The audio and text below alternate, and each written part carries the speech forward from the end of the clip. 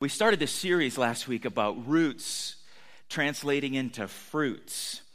And so I want to continue that series today and talk a little bit more about it. And just by way of review a little bit, you know, roots are something that you don't think of much because they're underground. You don't notice them because we're always looking at the tree or the foliage or the flowers or the other things above ground. It's really easy to forget what's under there until something like this happens. Maybe wind blows a tree over. Look, can you see the little guy standing there? It's kind of hard to see, isn't it? Because you wouldn't expect this tree to be that big and the roots to be that big. I mean, he is literally standing underneath and not even, it's probably 3 times the size of that guy. Or if a stream runs out and runs over its banks and washes all the water away, then the roots are exposed, and you realize there's a lot more going on underneath the surface than we think. But everything that happens above the surface is a direct relationship to what's happening under the surface. And if what's under the surface isn't healthy and not getting the nutrients, then what you're going to have above the surface isn't going to be healthy either. And we talked about it last week, that the fruit is a direct relationship there. And you got to know that the plant system itself, there's a lot more happening than we see above ground. Plants can't even live without the roots. So we tied that to a section of Scripture in Matthew chapter 7, and I mentioned that this portion of Scripture is right in the middle of Matthew chapter 7, which is a big part, but it's part of the Sermon on the Mount. It follows chapter 6, where you have the Lord's Prayer, and then in Matthew chapter 7, it opens up talking about don't judge don't judge in an area where you're stumbling, and that's the whole, you got the little speck of dust in your friend's eye, and you're trying to take it out, but you have a log in your own. It's right in that section. And then he tells us, though, that we're supposed to judge certain things. So here's what he says. Beware of false prophets who come disguised as harmless sheep, but are really vicious wolves. And he tells us how we can find that and how we can see it. You have to make a judgment here. In a way, you become fruit inspectors. You got to be careful with that, but you become fruit inspectors. You can identify them by their fruit. That is, by the way they act. Can you pick grapes from thorn bushes or figs from thistles? A good tree produces good fruit, and that's because of the root. And bad tree produces bad fruit.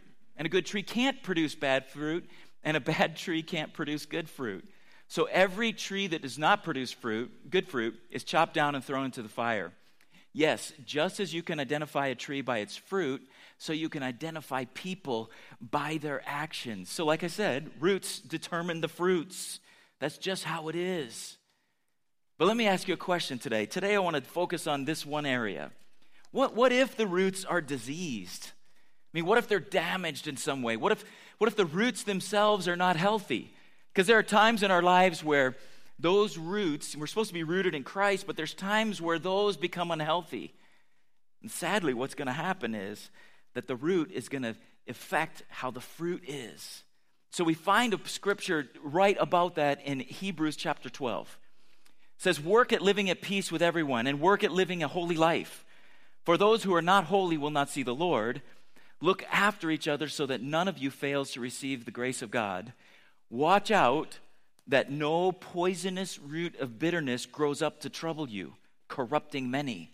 Make sure that no one is immoral or godless like Esau, who traded his birthright as the firstborn son for a single meal. Bitterness. Does anybody eat roots? Anybody? You probably do and don't realize it. I mean, really, a carrot is a root, right? How many of you have ever grown your own carrots? Did you ever do that as a kid or with your kids? You know, those seeds are really tiny and you're trying to plant them and not get them all clumped up. And then when they grow up, you got to thin them out a little bit. How many of you have been disappointed with the carrots that come out? I mean, they're not like in the store, right?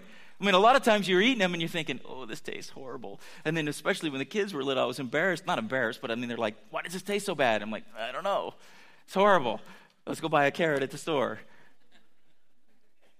You know what a bitter root tastes like. It's one of those things, I think, the whole bitterness idea, it's something that's really, sadly, it's easier to see in other people than in yourselves. You may be walking around and you may have a bitter root growing up in you, and you may not notice it at first. But I guarantee you other people do. Because they're going to see the fruit that is born out of that bitterness, and you may not have even noticed it. And there's a lot of things that play into this, but it's definitely a cause and effect relationship. In the first part of that verse we read in Hebrews, it said that we're supposed to be about peace and about holiness. And you all know, you've been in church long enough, you know how to grow in Christ and how to be holy.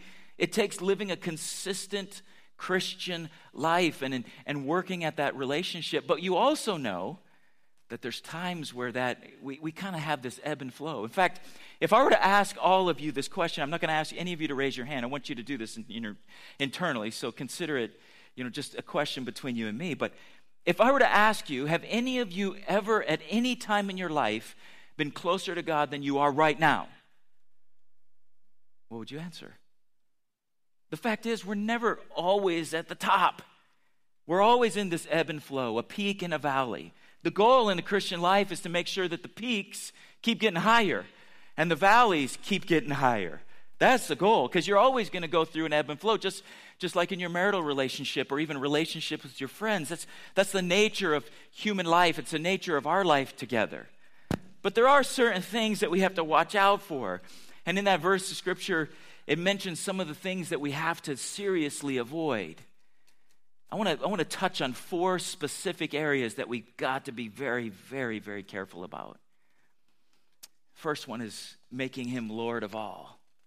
I don't know if you've noticed this in life, but a lot of people they're cool with Jesus. You notice this? They just don't want to follow him all the way, right? Because if you follow him all the way, what are you? You're weird, right? You're kind of a radical. And so they're cool with a lot of the things he said, be kind to people, don't judge. People love that, right? They're great with all that. Even sometimes part, at least, of the golden rule. Remember the golden rule? Whatsoever you would that men should do unto you, do you even so to them? Because we figure it'll come back to us. If we're doing good, people will be good to us. And it's almost like they kind of get this whole karma idea. And what they miss is, that's not the deal. The deal with him is you need to be completely submitted to him, and he needs to be Lord of all. And I wonder sometimes if it's not uniquely American, but as Americans, maybe we even struggle with that because, we don't want kings. We don't want anybody ruling over us. And I don't know about you, but I don't like hearing that we have even our own royalty, whether it's in politics or media or movies, I just internally rebel against that. Like, no, I'm American. I get to choose what I want. You don't choose what you want in Christianity. That's not how it works. The fact is, I'm going to say this, and if he's not Lord of all, he's not Lord at all. You don't get to pick and choose. It's not a buffet. I love buffets. Anybody else? I just love that. It's the freedom. I can't remember. Sometimes you go to a Chinese restaurant and you order and you're like, oh, it's not a buffet. I only get this one thing.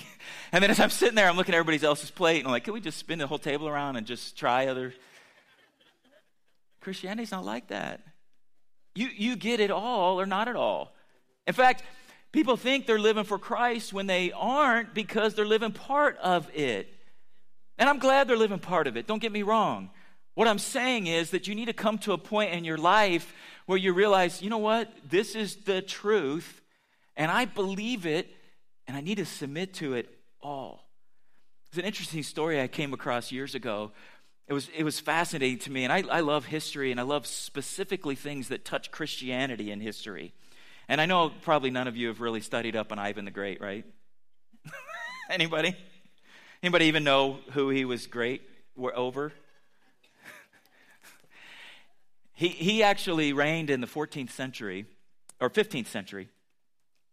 And what he did was he was famous for unifying Russia into one nation state. Before that, like a lot of countries, they had all these warring factions.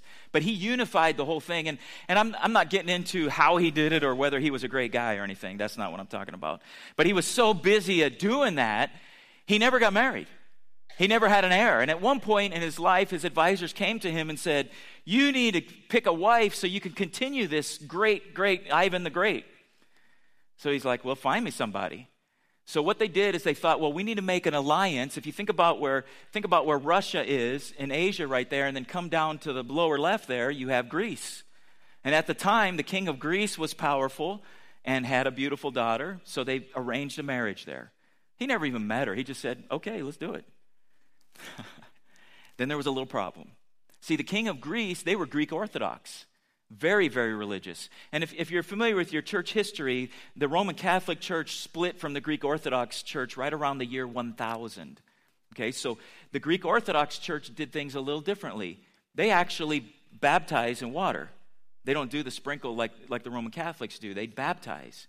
And what happened is the king of Greece said, you can marry my daughter, but only if you convert to Christianity and you become baptized. So this is just how it goes. This is how the story goes. Ivan the Great, they say he was, sometimes history, they call it his story because he wrote it, pretty much.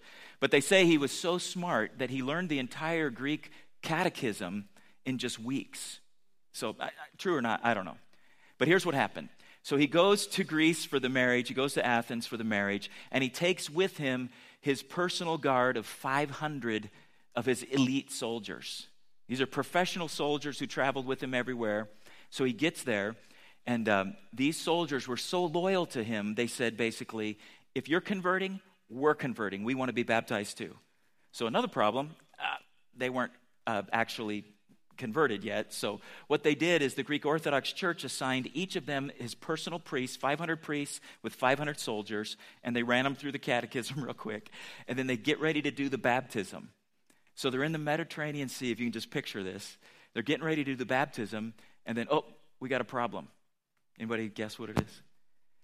These are soldiers. And they were there in their full military uniforms, sword and all. And they said, we can't baptize you like this. Because you can't be baptized as a Christian in this church and then be a man of war and killing. And so, again, big problem. But they still had to work this marriage out, so they come to the agreement, and this is what they did. Every one of those soldiers, when he was baptized, right before they put him under the water, pulls his sword out, and then as they go down in the water, they leave the sword out. So they were baptized up to there. So they could still be warring. Does that make sense? Don't we do the same thing? I mean, really? We're all good with being baptized. In fact, there's some things about Christianity that the secular world doesn't even realize. We were way ahead. You think about Galatians 3:28, there's neither Jew nor Greek, slave nor free, male nor female. We stand equal before the foot of the cross. Jesus loves us all. There's equality there that didn't exist in that world. Christianity led the way in that. We love that. But we don't want to submit at all. We want to leave one part out. I don't know what you're leaving out today, but we all do it. We all leave something out. The thing is, when you only follow Christ part way, you're going to always be frustrated. You're always going to find yourself failing and wonder, why can't I live this Christian life? And I would submit to you, it's because you're not fully submitted to Him. You haven't fully given your life to Him, so you're not enjoying the full blessings of Christ that He offers you because you're holding something back. The next thing that it talked about in that scripture is it said that bitter root spreads. You ever notice that? Why is it so hard that to be good, but it's so easy to be bad? You ever notice that? I know when I'm around friends of mine, and I don't have as many of these friends anymore. Most of the people I work with are Christians, but there's times where you're around people, and it's funny how words slip out or attitudes pervade. Isn't it weird? And we're getting ready to send kids to school. And as you send them to school, they're going to come home with attitudes that didn't happen at your house or words that you didn't teach them. Why is it that way? That we struggle to keep ourselves morally pure. Now, obviously, the bitterness, the negativity that just spreads. I wanted to give you a little illustration. I asked a couple guys to help me with that. If you guys would come up here real quick. I've noticed this in life, that it's difficult to pull people up into the Christian life. So come on up here. This is Nick. Come up high. This is Luke. I intentionally picked these two guys. Can you guess why? I want you, Nick, just to try to pull Luke up the stairs. Let's see if you can do that. Just grab his hand. No, not like that. You don't have to get way down. Don't make it too hard. Just pull him. It's hard, isn't it? Now switch places. Just pull him down. Yeah. It's so easy. Now, obviously, Luke probably could pick Nick up. But in this case, you guys, thank you very much. The fact is, though, anytime you're around people and you're trying to inspire them to live for Christ, or you're trying to do this, it's difficult. But it's so easy to be dragged down by the world. I mean, it's just how it is. And the bitterness is so easy to spread, whether it's through gossip or criticism or cynicism. It just happens. And then it seems almost like once someone's infected with it, it's really hard to get free of that. Have you ever noticed some people, maybe you can see it in somebody, and they're bitter about something or angry about something? And even once it's been identified, it's almost then like they become proud of it and own it. It's weird. And tied right next to that, he talked about, we're so morally challenged as human beings. I mean, sin just comes natural to us. It does. Living for Christ is difficult. Not living for him is easy. You probably seen those bumper stickers where you've got the one little fish swimming against all the other fishes. I like that. I like that illustration. Because the fact is, it's more like that than anything else. For us as Christians, we live in an entire world where the natural world environment, almost you think of it like this, that the water we swim in is naturally immoral. That's why it doesn't surprise me when I hear about someone who's not a Christian failing morally. I'm like, well, yeah. But for us, it's work. Look at the next thing it said. It talked about that sin of Esau. And I don't know about you, but there's been times, especially when I was growing up, I remember reading that story. And if you're not familiar with it, what happens is you got Jacob and Esau. Jacob was kind of a mama's boy, and she favored him a lot. And then Esau was a man's man. He was dad's son. And he would go out and cook he would go outside and hunt and fish and bring home wild game. And then Jacob, who was actually born second, they were twins, but he was born second. Jacob would cook at the house. The Bible literally says he would stay home with his mom and cook and do housework. Different boys. Dad favored Esau. Jacob his mom favored him. So in this story, what happens is Jacob's kind of a sneaky dude. And at one point, his brother comes home from a rough day hunting. I don't know if he was out all day. And think about this. He's not riding a four-wheeler hunting. I mean, it's another time. He comes home and he's really hungry and he's thirsty and he's needing some food. And it just so happens that Jacob had fixed something that sounded really, really good. And he says, give me some of that. And his brother says, I'll trade it. I'll trade your birthright for this. And I don't know. I've read that story and wondered, did Esau really think it through? Obviously not. Did he think he was joking? Did he think, yeah, whatever, give me the soup and then I'm going to kick you right in the head? I mean, what did he really think? But the fact is, the Bible says that he didn't respect his birthright enough. He didn't appreciate what he had. That he was willing to trade it for momentary pleasure, for just a little satisfaction. And I don't know about you, but I can relate to that. I know what it takes to be more healthy, don't you? It's not really that complicated. I mean, how many millions of dollars have been spent and earned on diet books and health plans when it really comes down to this? It's calories in, calories out. There's a professor over at K-State. I don't know if you've heard of that. He has the Twinkie diet. Have you heard of this? I mean, this is for real.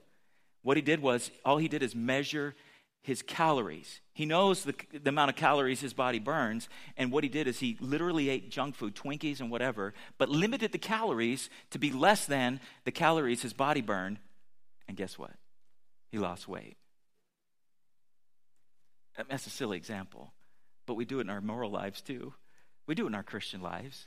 And so often we know the price we're paying, but the pleasure, the enjoyment is just too enticing. So the sin of Esau is this, that he didn't value his relationship with God, and in this case, his birthright enough, and he was willing to trade it for something momentary and passing. I mean, how long did it take to eat that soup that day? I mean, seriously, 10 minutes? For a lifetime of loss. We do it all the time, though. We do it in our own lives. For a Christian today, it might mean that you despise the things of God, or you despise Christians. And maybe it's, and just, I apologize though if I've offended you today, but what if you see somebody and they are a passionate, sold out Christian? And part of you, it kind of tweaks you a little bit because you're you know you should be more like that. But it's easier to make fun of them and say, look at that crazy dude. He's talking about Jesus all the time, and everybody's laughing at him. And you're despising what is good. We do it. We do it at different levels and at different measures, but we do it. Maybe for you, you're speaking irreverently about things that are holy. Now, believe me, I'm not talking about the building being holy, and I'm not talking about that kind of stuff. I'm talking about real spiritual things. It's when you don't fear the Lord. Anybody else struggle with that phrase when you were a kid? Fear the Lord. Are we supposed to be afraid of him? It's not that. What it means is we're supposed to have a joyful, sustained awe of who he is. But if you live with a sustained awe of who God is, then you're more likely to obey him and want a deep relationship with him. But because our natural tendency is to not want that and to fight against that, it's easier to be critical and it's easier to be cynical than to have a sustained awe of him. Because then it kind of gives us a buffer zone. And we don't have to take him quite so serious. Because we can live in a way that we want and not be confronted with the truths and realities of who he is. It's just what we do. Something else about Esau, he didn't value his relationship with his father and his birthright enough to guard it. He should have been guarding it. Just like we should guard our relationship with God. Job said this. At one point he said, I have made a covenant with my eyes to not look after a woman so I won't sin. He made a covenant with his eyes. Realize Job is, we think, one of the oldest books in the Bible, if not the oldest. I only say that to say, sinning with our eyes isn't a new thing. It's a human thing. And sometimes we need to make a covenant. We need to guard it that much. You need to guard your heart so that you won't be angry. And then when tough times come or when things happen that you feel like you were unfairly judged or whatever, that you don't jump to conclusions because you're guarding your heart and your relationship. You guard your associations and your reputation and your attitude.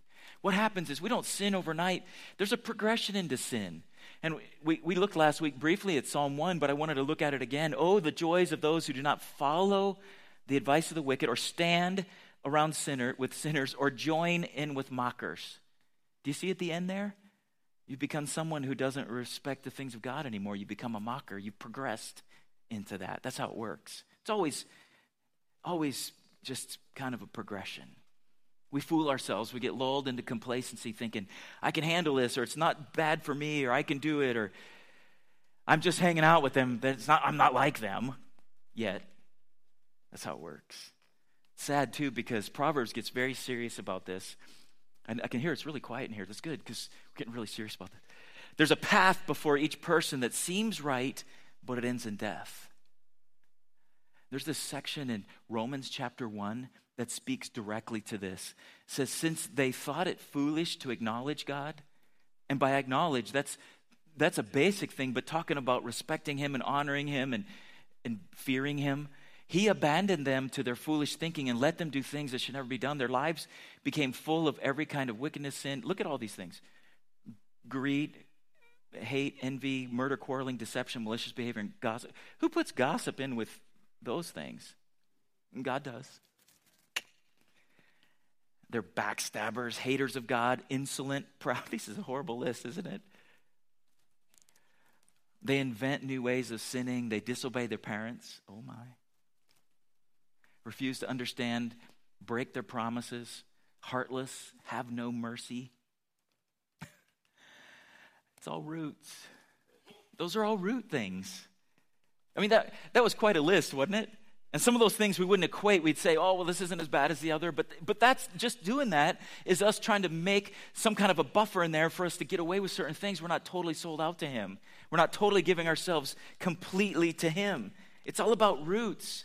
And what those things all lead to is a sense of bitterness that not only corrupts you, but the Bible talked there about how it would corrupt other people. So how do you avoid being bitter like that?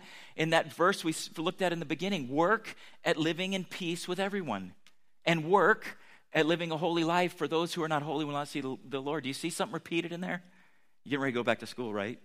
When the teacher repeats things, you're supposed to listen. Write that stuff down. What are you supposed to do? Can I hear you say it a little louder? Yeah, you're supposed to work. But God leads us in this Christian life, and He prepares the way, and He helps us, but then we work. You still have to do something. It's not like we're all passive in this thing, and then He just does it all. It's not like we say one day, okay, God, you're the boss, I'm not, and then boom, it's over. No, you work at it because you're continually working and improving yourself and changing your attitudes and working on the way you live and your whole life focus. And since it's Olympic times, I thought we'd throw this in. Don't you realize that in a race, everyone runs, but only one person gets the prize? So run to win. Run to win. Work at this. Work at this. For it to be like this, it's work. I don't know. Is anybody here a runner? Anybody? I ran in college. Figured that was enough. I've known some people who were ultra marathoners. That is an interesting breed of person, I'm just telling you right now. There was a guy we worked with at Sheffield. He was one of the custodial guys there, and he would run 100-milers. For him to train, he would have to do a marathon to train for the 100 miles. A marathon's 26 miles. It's only a fourth of what he would do. But this guy, they would start running at midnight, and he literally would run all the way around our church even sometimes. Not around the church, but he would run up that hill, that Lakewood Hill. I mean, they're not running just all flats. I don't know how you do that, honestly. I'm just physically incapable of that and mentally and emotionally not even interested. But the bottom line is, that's more like the Christian life than the running I like to do. I mean, I like to run like from here to that speaker. Really. Most of us don't run that much. And the Christian life we want to live is this short little thing that we do good one day, or I've been good this whole hour, right? It's a marathon, guys. It's a long, arduous race that we're running. And you need to run to win. You need to prepare for it and work at it and keep your spiritual life in shape so that you're fit for the run. And it gets tough, and sometimes you're thinking, this isn't worth it, and it's hard. And I saw this quote by Christine Caine, and I loved it. It just said, sometimes when you're in a dark place, you think you've been buried, but actually you've been planted. Because God works in those times. And when you're running the race and it feels so tough, He's working in you there way more than when you're on the downhill and it's super easy. That's just how it is. It's a tough time together. It's about the destination, but it's also about the journey. It's so easy to focus on the end and heaven and whatever, but real life goes longer than that. It's kind of like the fairy tales, that say they lived happily ever after. That's the fairy tale part. Because nobody lives happily ever after. You work at it every day. Another thing you need to do is to be open to correction. Who likes correction? Anybody? Not one person. Because we don't.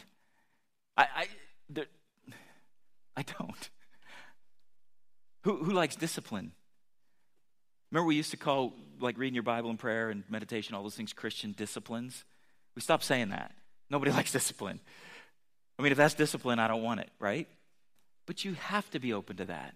And the way you're going to be corrected hopefully by the Word of God as you read it. And then one of the things the Holy Spirit does is He convicts us of sin and speaks to our minds. Scripture talks about that. Now, that's different than condemnation, which the Bible specifically says when you feel guilty for sin you've already been forgiven of. But the Holy Spirit speaks to our minds and lets us know about things we need to work on and clear up. But there's a lot of areas where correction comes to you.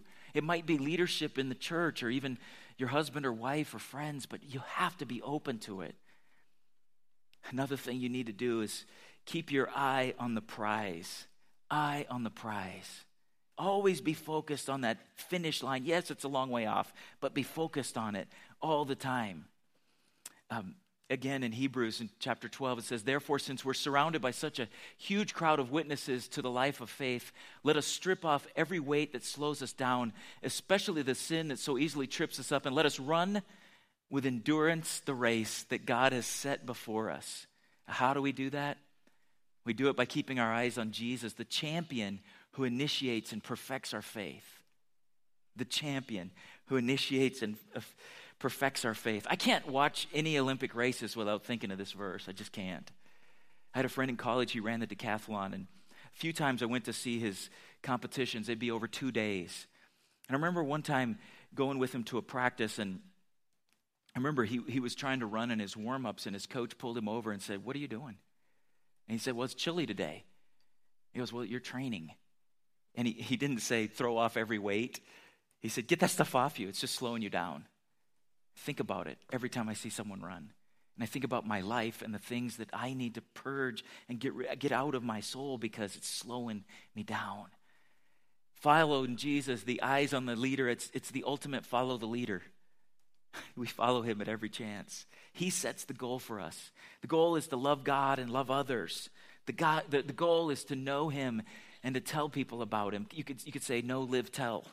It's about him. A couple other things. Look after each other so that none of you fails to receive the grace of God. This is in that main scripture we used today. It said, the first thing it said is to work, and then it said to look after each other so that none of you fails to receive the grace of God. I look at it like this. Christianity is a team sport. We don't win alone. Not only that, we're not competing against each other. This isn't one of those sports where for me to win, you have to lose. This isn't one of those sports that as I see you achieving, I'm jealous of you because we can all win. No, I'm excited for you. When I see you succeeding in the Christian life, I'm inspired to succeed as well, and we can cross the finish line together. You ever see those videos of Special Olympics and they run across the line together? It's just cool. Because they carry each other and they walk through together. That's what we're supposed to do. We're supposed to care about each other enough and to see that those ones running with us are with us, not against us. If I could have the worship team join me up here. I think of it like this. It's not about competing. It's about taking as many people as possible across the finish line with you. That's what it's about. It's a we. Not a you or a me, it's a we. I love that. But with that in mind, think about this. For us to win together, sometimes it's not going to be about you. Now, this could be tough for some of us. How many of you have been in church? Let me just ask this a few different ways. How many have been in church your whole life? Quite a few of you. Obviously, some of you have had a little more life than others, but we're talking about a long time, right? How many of you have been probably in church 5 years? Let's say 5. Really, that's it? How about 10? That's a lot of you. So how many sermons would you hear in a year, would you say? At least 52, right? Because come Sunday. Let's just make the math easy. Let's say 50, okay? So that counts if you maybe heard an extra, or you heard something on the radio, or you came on a Wednesday, or youth, or whatever. Okay, so 50 in a year. So in 10 years, how many sermons is that? How many? You didn't know there was going to be a test today, did you? Hundreds and hundreds and hundreds. So if somebody's new at the Christian faith, wouldn't it make sense that you know more about it than them? And what they need for you to cross the finish line together is maybe more basic than what you need. But how many times do we come and we want what we want? Because we walk in the doors and it's about me today. And believe me, I know God can minister to us at all different levels, and I can't tell you how many times I've preached a sermon and afterwards someone came up and they'd say, "Wow, when you said this, that was really powerful. It's just what I needed." And I don't tell them, but I'm looking at them like, well, I didn't say that. I didn't. The Holy Spirit probably spoke to them about it, or maybe something that was on their mind that God just let them see, and I love when that happens. But the fact is, not every sermon is going to be right at your level because you may be more mature than somebody else. And we have to be okay with that because we're crossing the finish line together. Sometimes it may be like this. It may be that you might, as a Christian, have to give up some of your rights. Here's a funny thing in the church. The Bible says that if you want to be, you've got to be the servant of all. Here's the funny thing. The higher you get in your relationship with Christ, the more people you serve. Isn't that weird? Because in the world, it's the opposite. It's like the more important I am and the more in charge I am, I'm over people. But in the Christian life, we're under people. We serve more. That's how it works. So the more mature you are, that means that there's times where you may need to lay down your rights. Because Paul said it like this, because in their environment, there were times where certain younger Christians were being offended about certain things. And in the one case he's talking about in Scripture, he's talking about where there would have been meat offered to an idol, and then it would be sold for less money in the market. And some people who would buy that meat because they knew idols were meaningless. Didn't change the meat. But then a younger Christian, less mature, would have a problem with that. They say, I can't eat that. It was offered to an idol. So what do? You give them a little speech about, or do you lay down your rights and say, let's cross the finish line together? Because you know they're going to grow in Christ and it'll be okay. We can work this out. We can do it together. One last thought on that. You might also have to put up and love Christians that aren't like you or different than you. That's okay too. Because life is messy and relationships are messy, and we're gonna do things and offend people, and you're gonna need to ask for forgiveness, and you're gonna need to forgive and get along. And you probably heard this before, but there's no perfect church, because as soon as you walk in, there's people, and people sin, and there's no perfection. It's church. I always chuckle when somebody says, "Oh, I can't stand Christianity in church because there's hypocrites there." But I just laugh because we're all hypocrites. Everywhere you go, your office, there's hypocrites. I mean, that's human nature. It's not a Christian thing. It's a human thing. So let me bring this to a close, and we concentrate on this for a minute. The roots determine the fruits. Anybody here have a bitter root growing up a little bit? Maybe there's been an area of life you've compromised on a little, and as we've been talking here, maybe the Holy Spirit has been speaking to your mind, and you're thinking, yeah, I can see that happening. Some of you may be in the situation where you don't necessarily see it, but someone else, God might put someone on your heart and mind that you love and care about and you have a relationship with, and you might be able to confront them and talk to them about it. It's a hard thing. We don't like doing that. I don't like doing that. But we need to, because we're crossing the finish line together. Maybe some of you are like Ivan the Great or his soldiers, and you're baptized into Christ, just not all the way. Maybe you're holding something out. Maybe it's part of your marriage or your TV viewing or internet or relationships or an attitude or your wallet, or you're just not totally in. You're cool with him and everything, but not all the way. Let me do this. I'm going to ask you to shut your eyes for a second. I do this nearly every week, and I do it because it gives you a sense of privacy in a room full of people. And I do it because I want to ask you a question, and I want you just to be alone really in the room with the sound of my voice and really you and God. And I want to know, and this is just for a matter of prayer. I'm not going to call you out or say your name or anything. But I'm wondering, as we've been talking today, if anybody here, you have felt that root of bitterness starting to grow up at all. Anybody at all?